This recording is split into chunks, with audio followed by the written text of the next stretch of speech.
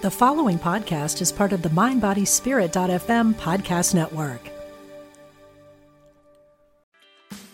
Meditation doesn't have to be a solo practice. Meditation is more fun with friends. Looking for a way to drop in and hang out at the same time? Join us online at Omega Institute for a meditation party with self-proclaimed meditation nerds Dan Harris, host of the 10% Happier podcast, Sabene Selassie, and Jeff Warren. This 3-day retreat will stream live from Omega's Hudson Valley campus May 17th to 19th. Don't miss the party. Reserve your spot at eomega.org/party today.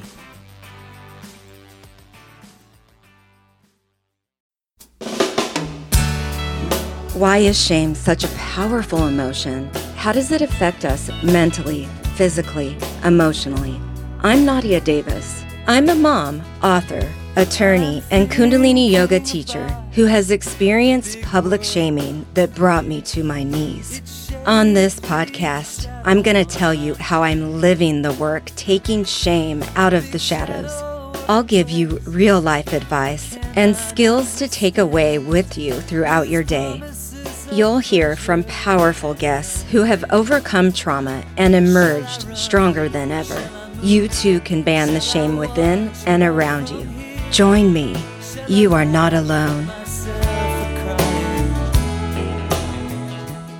Oh my God, how am I going to talk about this and not lose it? Because it feels it's right there on the surface and it's really deep. I thought, oh my God, I really like Nadia. How am I going to do this? I was really nervous driving in, I brought my beagle. She's over here snoring. And I thought, no, I want to do this. This is what shame tells me. Oh, don't do it. Don't do it, dude. Don't do it. No. I was nervous. I've been nervous. Oh my God. This doctor has written all these books, this expert on shame, and here I am. Oh, shame is destroyed, So absolutely. And Nadia? You were nervous. I was very nervous. But I thought, nope, got to show up. I'm committed to working with you, doing this, and I love what you're doing. And you make it very easy to speak. And you're an excellent therapist, host, and you are. And I was nervous. I'm relieved. I'm glad we did this. It's all about human connection. And Dr. Marissa Franco talks about how, it requires us to be vulnerable. And I love this part of this line in her book that what we feel vulnerable about is what we feel shame about or in ourselves, or what we've learned to feel shame about. And so your willingness to come here and dive into that, screw that feeling of vulnerability and just talk, I hope that it allowed more healing in the sense of like when you told that pastor in the last episode, you shared the story about when you told the pastor, about like your struggle with reading, and all of a sudden there was a shift. And why is it so hard for us to put that into feelings of shame into words? Like your chapter title, what is the shame factor? And how did you walk through everything after the point where a name was put on it?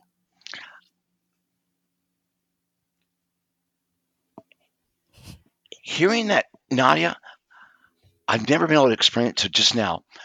When Winston said that to me, it's as if I was standing at the rim of the Grand Canyon. Okay, we've identified this is the Grand Canyon. How in God's green earth am I going to get through this? But I felt relieved to know what it was. That was curative. There's a saying, you can't let go of what you don't know you're holding. You can't heal what you don't know you need to heal. But having Winston say that to me, I'm looking at the Grand Canyon. Okay, so I need to walk down there, walk through it, and walk on the other side. Well, that's 8 miles down to the river. Literally 8 miles down. Where do you start? by acknowledging shame is paralyzing, and I don't want to be its slave. It, Paralyzing. paralyzing, shutting down.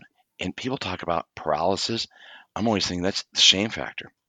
Panic attacks, all of it. I don't want to oversimplify it, but I don't want to underrate it. You know, dismiss it. I've never had somebody who's really depressed who doesn't struggle with shame, or someone who's really anxious who's not worried about impending doom.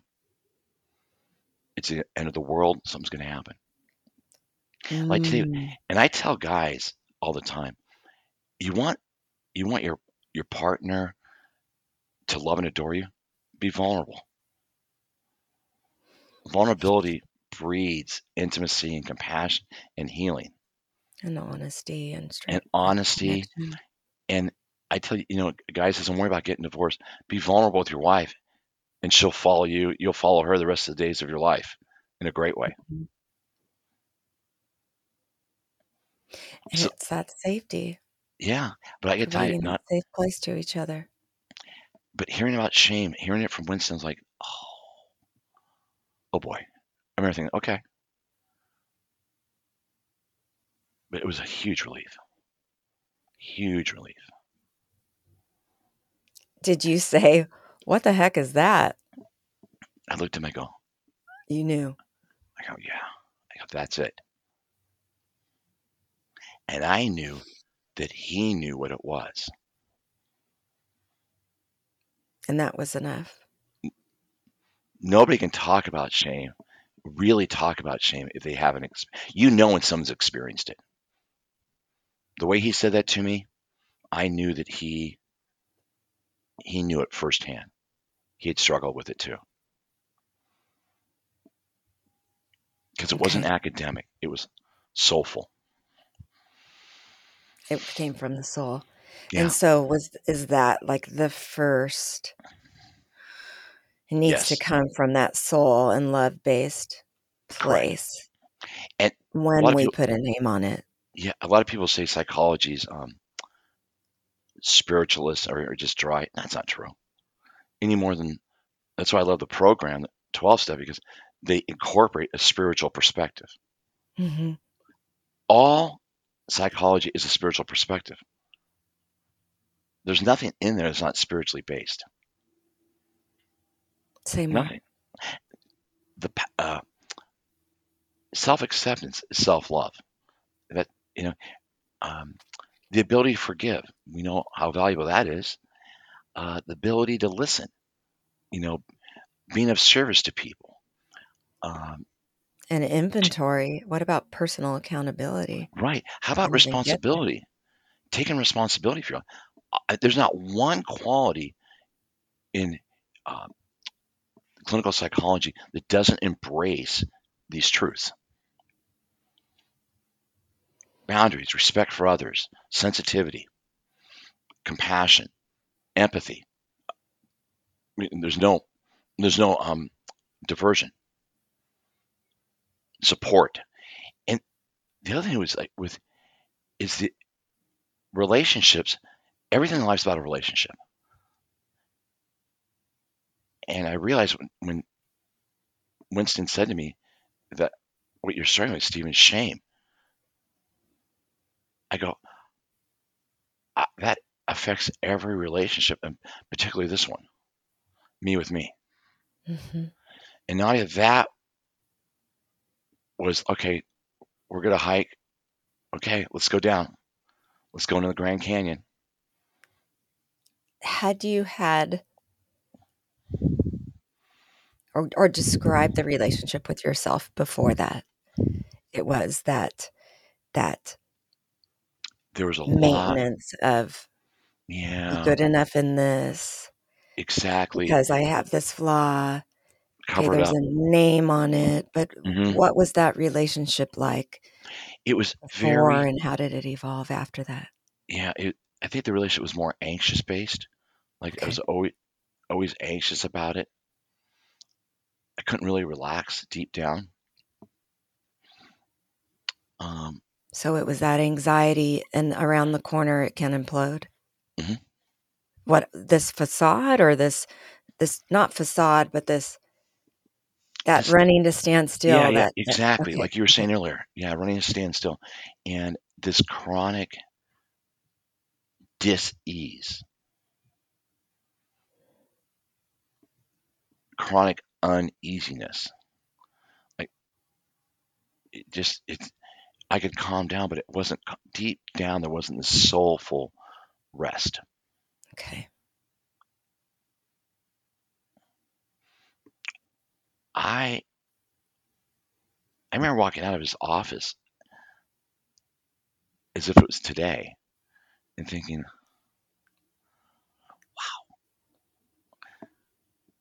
and I'm working at a church at the time, and I'm thinking, I don't think I'm going to talk about this with my colleagues yet, Mm.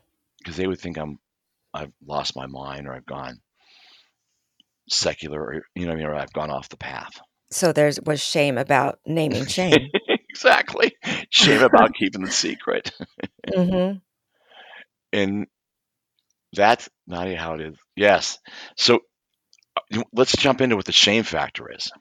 So, but after that point, you're Yes. in college, and then you go to graduate school? Graduate school, and then Mhm. I'm working. I take a leave of absence from the police department. I work at a church as a Okay. pastor, a youth pastor. Incredible, but in doing pastoral counseling, I knew I had no tools. Okay. No tools. I mean, when I say no, I felt like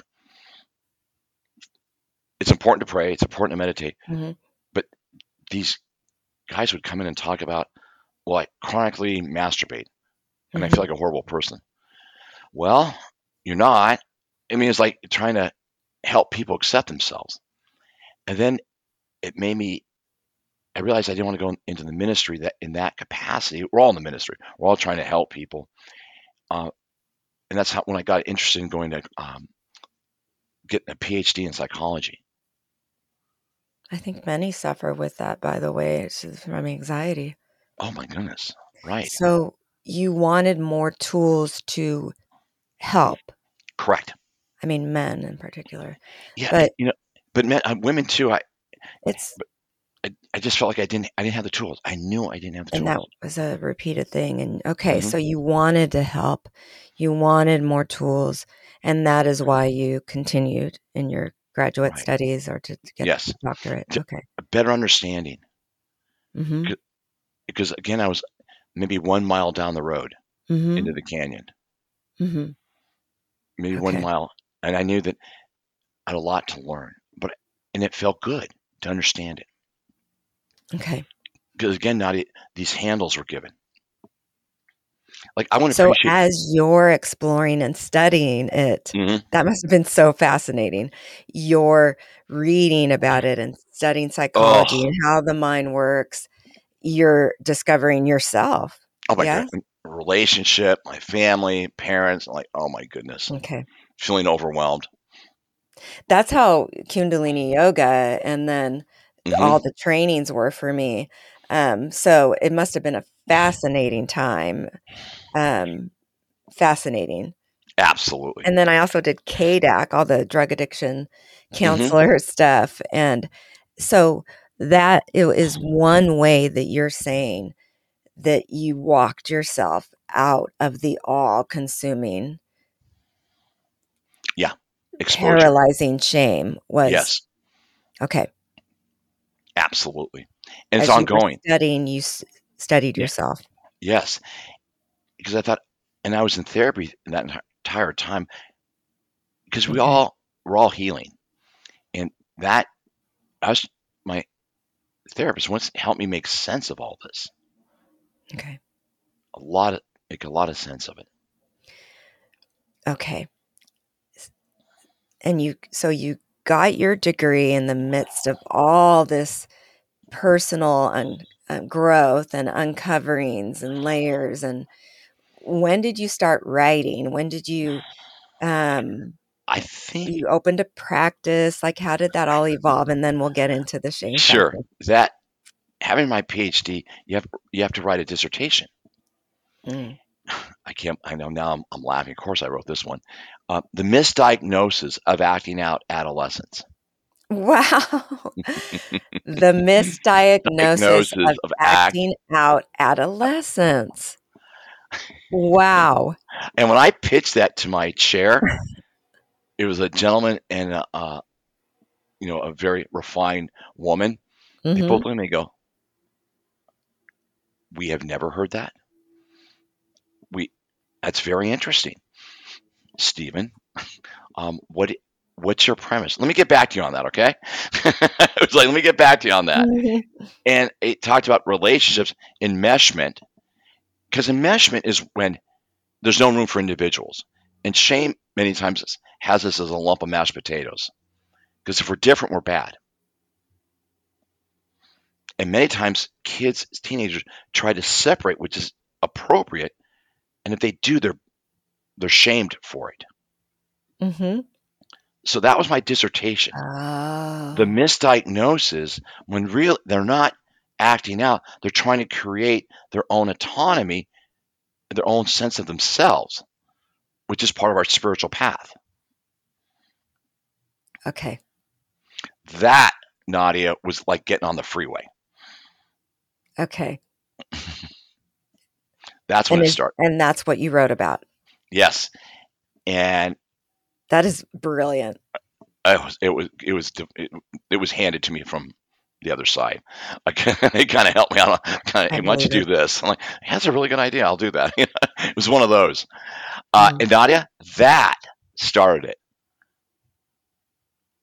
When I Is started talking that about in a book? it's my dissertation, it will. Yeah, it's in the father your son, the father factor, mother factor. It's in all the books. It's all there. Okay. But it's the misdiagnosis because I was misdiagnosed. I see. They asked me that. Well, they asked me, so how's this related to you? Like, what's relevant? Well, I was misdiagnosed. And I go, what? Well, stupid. What? Yeah, they thought I was stupid. I remember Dr. Hunter just looked at me and goes, this is going to be interesting. Like, you just go do it and come back and we'll see you, in 3 months. You start writing. But that's how, How thrilling though to to study all that and write about it, about your personal experience, but then to be from a beautiful separate place, but then bring your own stuff in as you're writing. That's brilliant. Nadia, it feels great today, but at the time, I felt like I was in a sauna, a hot sauna. Because how am I going to figure this out? Because It's a huge task. yeah, it's like, hey, It's like, like the future of the world. oh my god, and I'm thinking, I got to do this. I'm going to figure this out. I would not take no for an answer, Okay. and I kept reading, and it got approved, and they really liked it. But I thought, okay, this is the start. I'm going to make this into a book.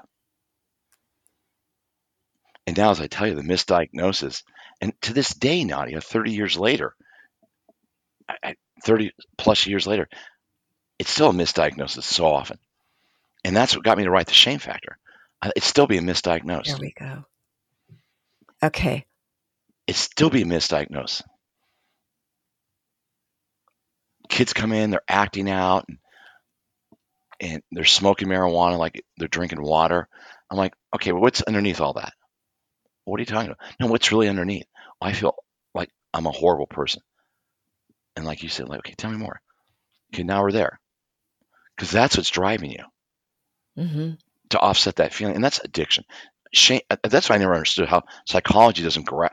How is shame not shame, addiction? Like what? Like how are we missing this part of the equation? Mhm. And like in algebra, it needs to balance. Because I find Right. people that really heal from addiction, whether it be addiction to self-loathing, is they've got to deal with their shame factor. Okay. Okay. Dr. Poulter. Nadia, just saying that you're very gifted because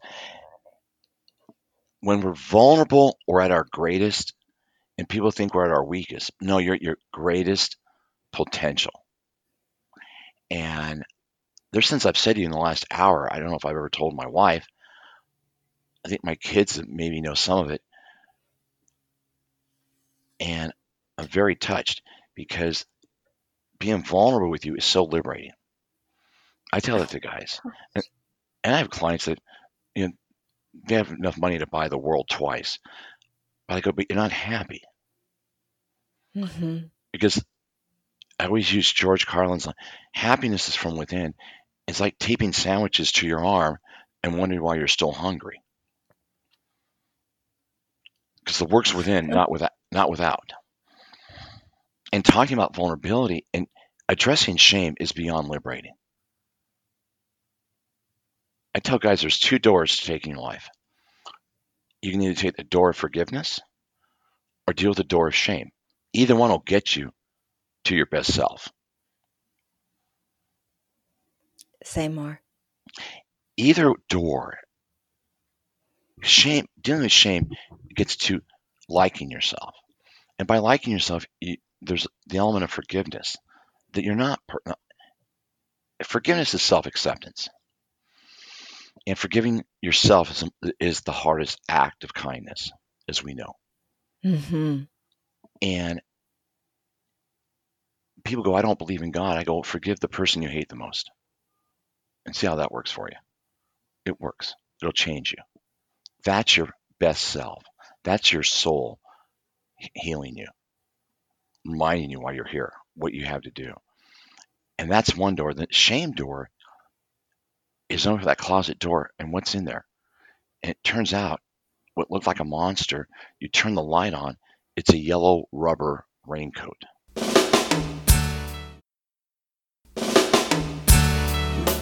But you thought it was this monster. And you thought you're a monster. Now, I'm not saying that there are not a lot of men out there that do crazy things. I tell you, if they deal with their shame, it wouldn't be as crazy. Right. It would not be. It's impossible, Nadia. To deal with shame and not be compassionate is incompatible. They're incompatible. I mean, you deal with your shame, compassion is automatic. Empathy comes with it. It all connected. Self-empathy. Self-empathy. And the vulnerability creates a human connection with another. Right. And it starts with you. So, Like all the work you've done, we've connected here, and to your listeners, it's transformational. thank you. Your story is amazing, and I can see that it's part of your work every day, living the work as you're helping others. And where do you start? What is the shame factor? What are its origins? And where would one begin?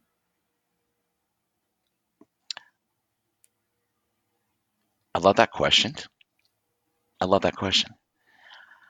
Because I've asked it many times. I don't normally have it. I start with, I tell my client, just take a minute here. What is the thing about you deep down that you don't like, or your darkest secret that maybe is on the periphery? It's not even within arm's reach, but it's way back there. Let's get to that and see where it takes us.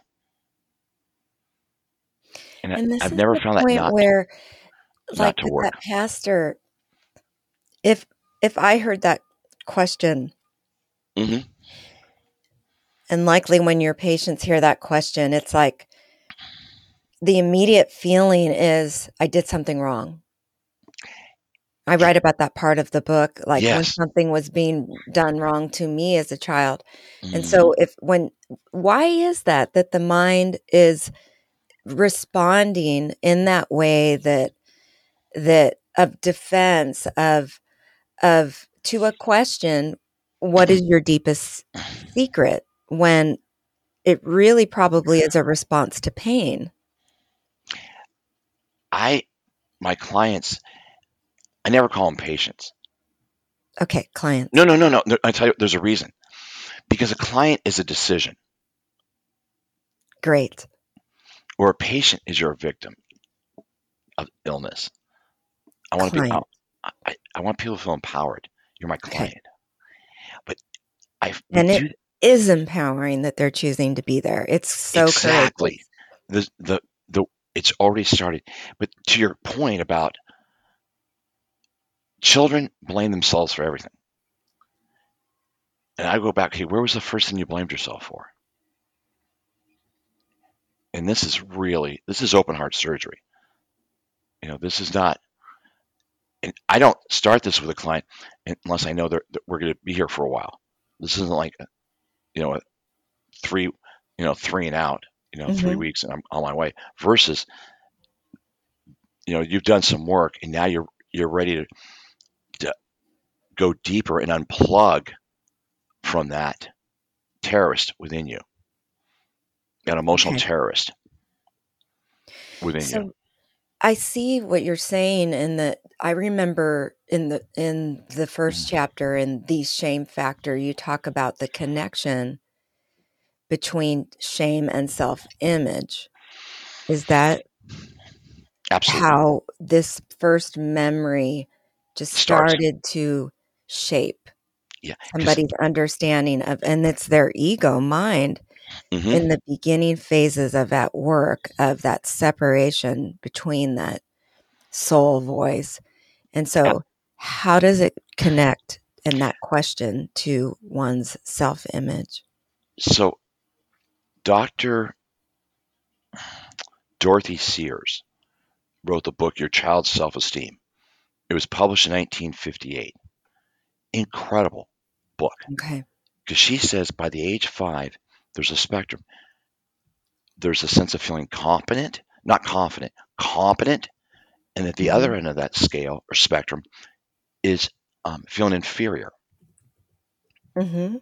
How the child is spoken to, how they're held, all that factors in to where they land on that spectrum.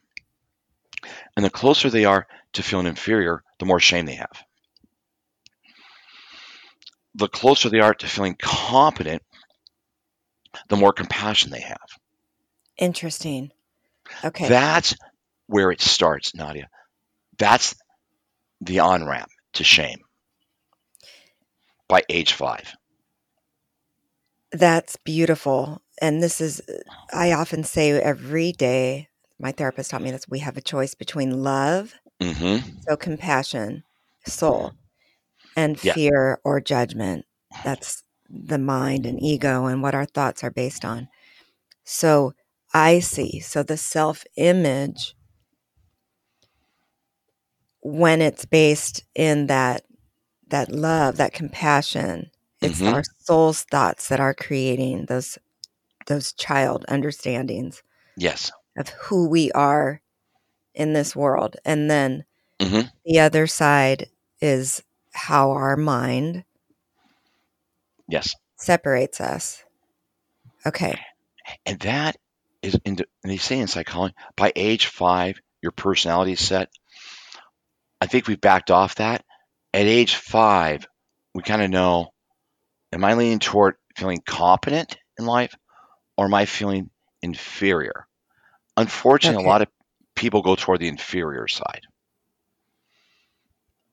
By age 12 to 15, it's moving. So when we don't know, like you shared in your story, we don't know that this inferior or that this self image isn't Hmm. even really our true selves. No, and that absolutely, Nadia, because there's the analogy of the mud covering up that golden I core see. self again. It's there. They say in the East by age 5 they've kind of have amnesia about the other side.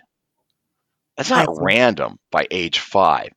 Because age 5, there's that gold brick within you. Is it getting covered up with mud, or is it being washed off in a good way and cleaned? Wow. And by age 12 to 15, unfortunately, we don't see the brick. We've lost the brick. Repeat that story and the analogy Yes, for there's a those that, yes, yeah. please. I'm doing the person whoever had the story. I apologize for not doing it correctly, but I heard the story once about how this huge gold Buddha. They didn't know where to put it. They were afraid it was going to be captured. I think it had to do with China and Nepal. They were scared, and they hid it. And this is centuries ago. And they hid it in this cave and covered it up with so it wouldn't get stolen. And they wouldn't lose it. Well, people forgot it was there. And then this monsoon came through and washed this cave out. And all of a sudden they saw this gold Buddha. And the person saying, that's us. The mud is shame.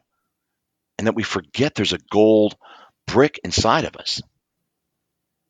And part of our journey home and your whole everything you're talking about in your book is getting back to that gold within us, or whatever the metaphor that works for you. But I find that when I heard that, I went, "Oh my God, that's so So powerful." psychologically, that Hmm. self-image, keeping this in mind, this Buddha that's always in us, that true self, Hmm. that core innocence, and then we're in this body with this mind. Hmm. You're saying just the layers keep adding, and the two Yes. sides that can be added to it are the connection to the golden Buddha, the The, compassion and love, yeah, or our best the self. inferiority, Hmm. superiority, inferiority. Okay. So when a client comes to you and you ask them that pointed question, that helps us to identify that core wound that our mind, core wounds held on to continue adding the layers. Absolutely. Okay. And I love the layers. And, and I have a lot of men who come in and say, "Well, I don't make enough money." There's another um, dump truck load of mud, or a woman will come in. I can't have children. It's like just another dump truck of dirt on that gold core self. He's she's in there. He's in there, and that's empowering. So, and how does so explain the shame factor in this, and examples of when you say, bam, that's shame. All this mud and these layers, Hmm. we're gonna take it out of the shadows and dive in. What is your process after that? You know, Or in the book when you say, hmm the cycle of shame. the cycle of shame, and I talk about there's many triggers, but I'll spend a lot of time with a client Mm-hmm. having them really internalize. It's like marble. It's in the veins of the marble. Guilt is the water that got spilled on the marble. But the marble, the grains in it that feel defective, that's shame. That's within us. So it's not guilt. It's not guilt. It's a belief about yourself. It's a belief. I'll get people to get defensive with me. Well, we all have beliefs. That's correct, but they're not all uh, accurate. And Okay. part of it is realizing the inaccuracy. And for instance, people have a fear, of public speaking. I'm like embarrassment, or there. I believe anger management is really shame management, because anger is a secondary response to feeling powerless. And Yes. sec, That is so powerful. yeah, anger. And I tell men all the time, when you're raging, you're really powerless, Mm-hmm. because you wouldn't rage if you didn't feel powerless. Okay. An imposter is that you're covering up that you think you're a fraud, that you're not capable. You don't believe you can take risk and do things and get out of your comfort zone.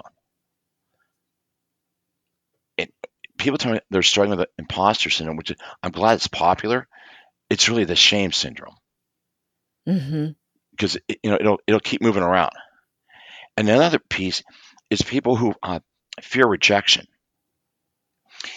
Fearing rejection is that someone's going to see you're defective. Someone's going to see that you're defective, and that's shame versus seeing who you are, your strengths and your weaknesses, and all the gifts and all the parts that aren't gifted. So say those three again.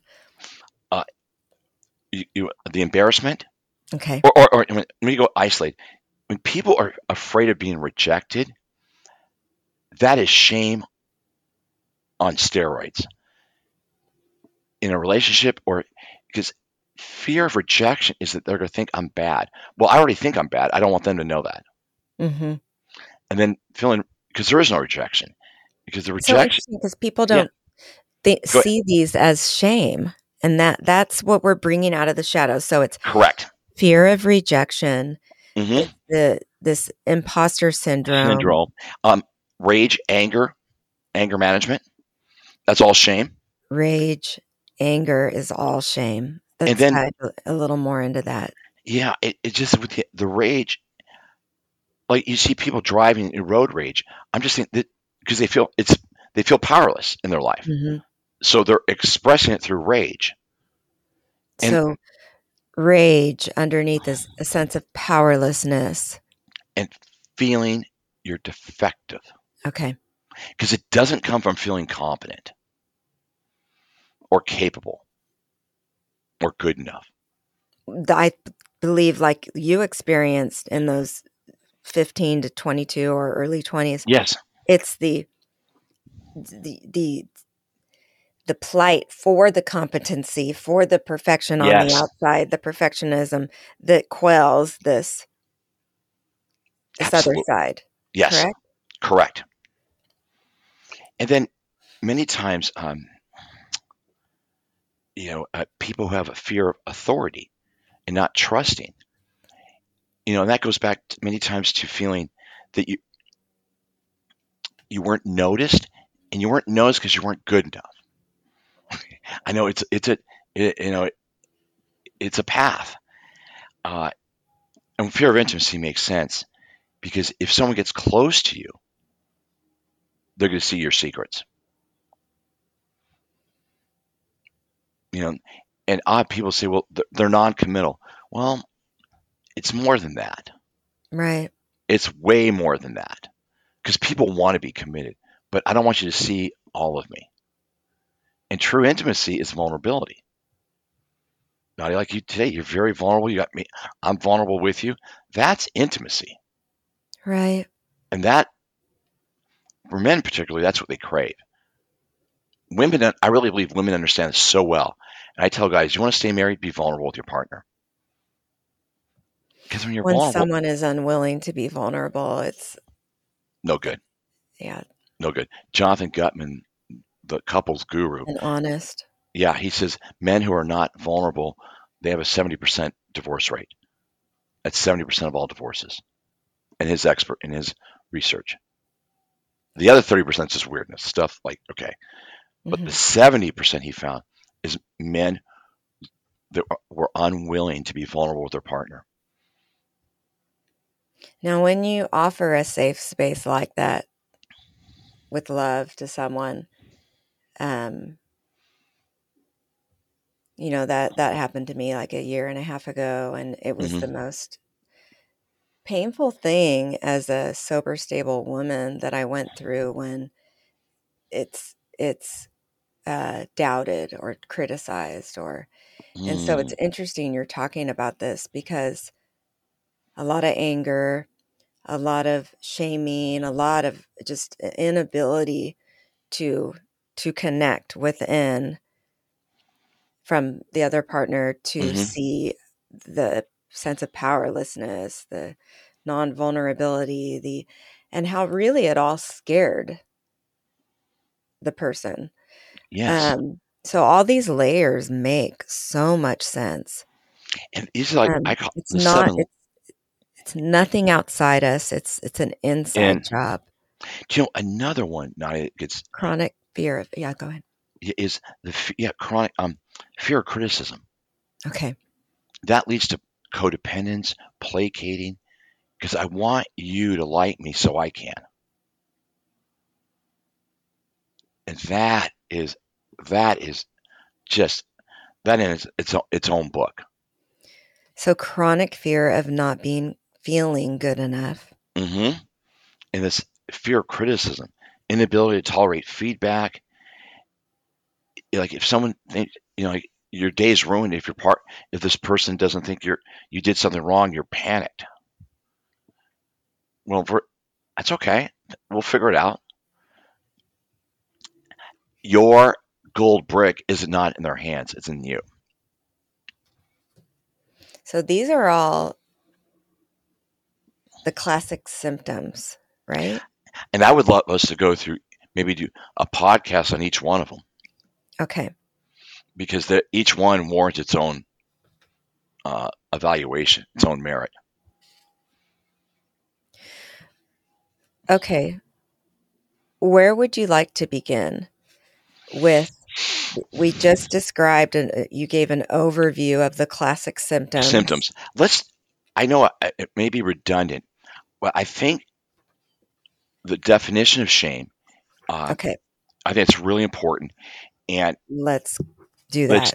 shame is not guilt. I'm going to read the definition because Yes.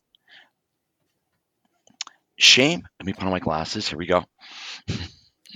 This is directly from Dr. Stephan Poulter's book that we will be taking apart, The Shame Factor. Yes, This is page. on page 28 in the Yeah, first chapter. Shame is correct. not guilt. Nadia, I'm going to have you read it. I think it'd be better if you read it. The guilt is directly, that part, Yeah, guilt is right. directly associated with a wrong action or poor behavior that violates one's moral values. Shame is a much different beast. Before we define the inner workings of shame, let's first describe in detail the raw, dark experience of it.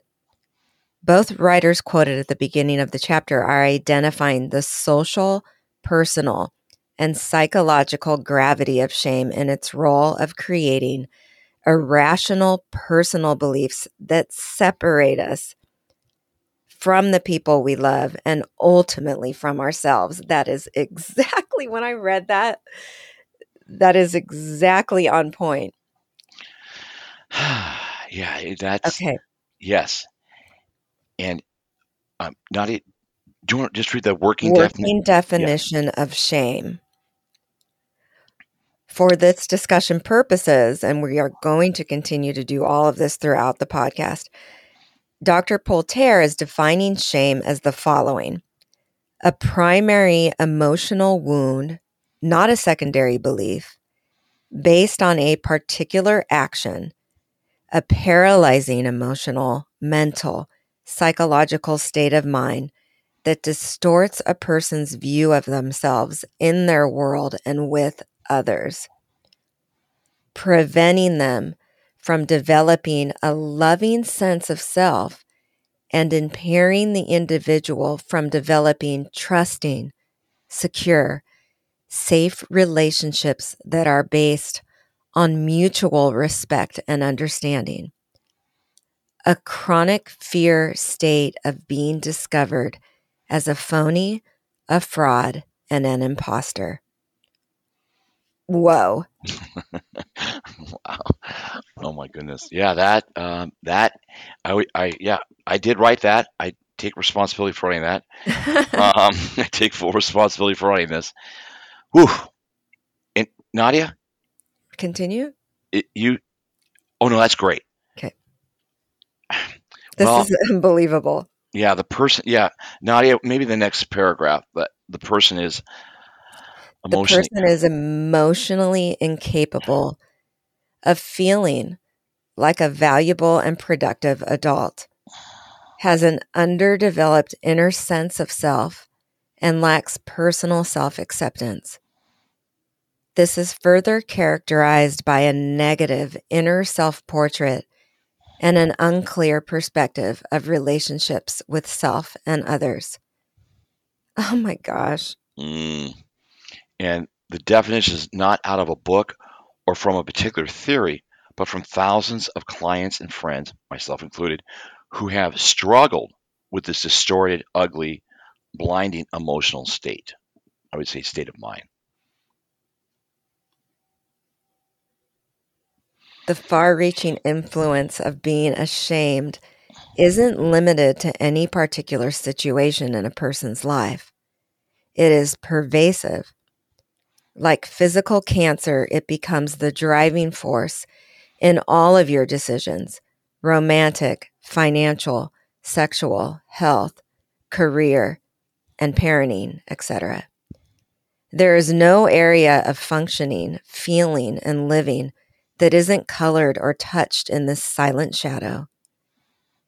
Shame in psychological theory is frequently referred to as a person's shadow side, part of the unwanted and disowned aspects of their personality. Clearly, if you feel ashamed, you don't want to expose or explore these aspects of your behavior or emotions. Concealing these feelings and beliefs from everyone can begin as early as age 5. This concealment process is called the false or public self versus the real wounded self. Throughout this book and this podcast, we will explore how to reconcile the false self with the true inner self. Exposure and emotional rewiring is the pathway to your transformation and inner healing. If left untreated, shame has the potential to completely and thoroughly take control of any man or woman's life. A prime example is the fact that virtually all addictive behaviors are shame-based. That the universe brought us together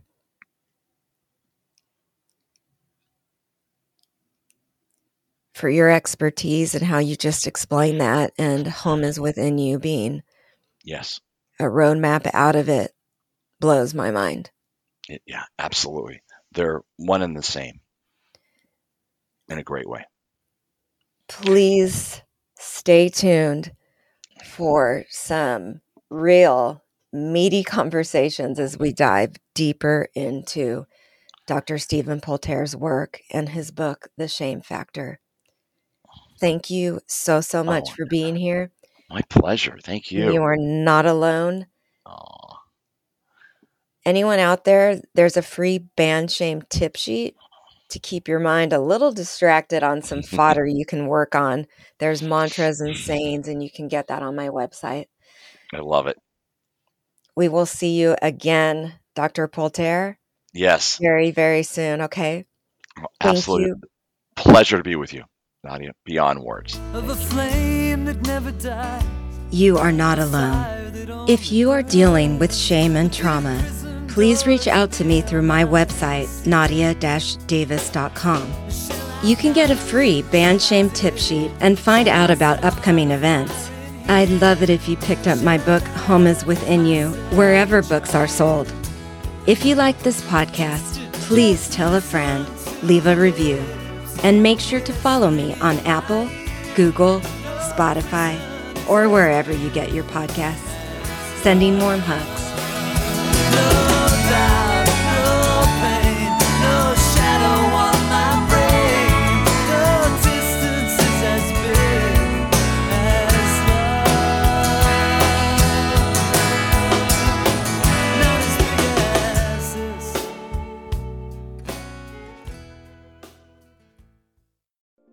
We spend a third of our lives sleeping and dreaming, yet most of us have no idea what goes on during that time.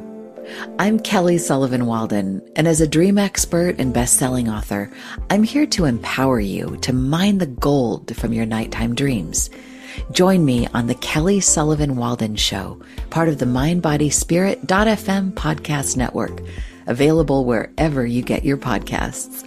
Until we meet again, don't take your dreams lying down.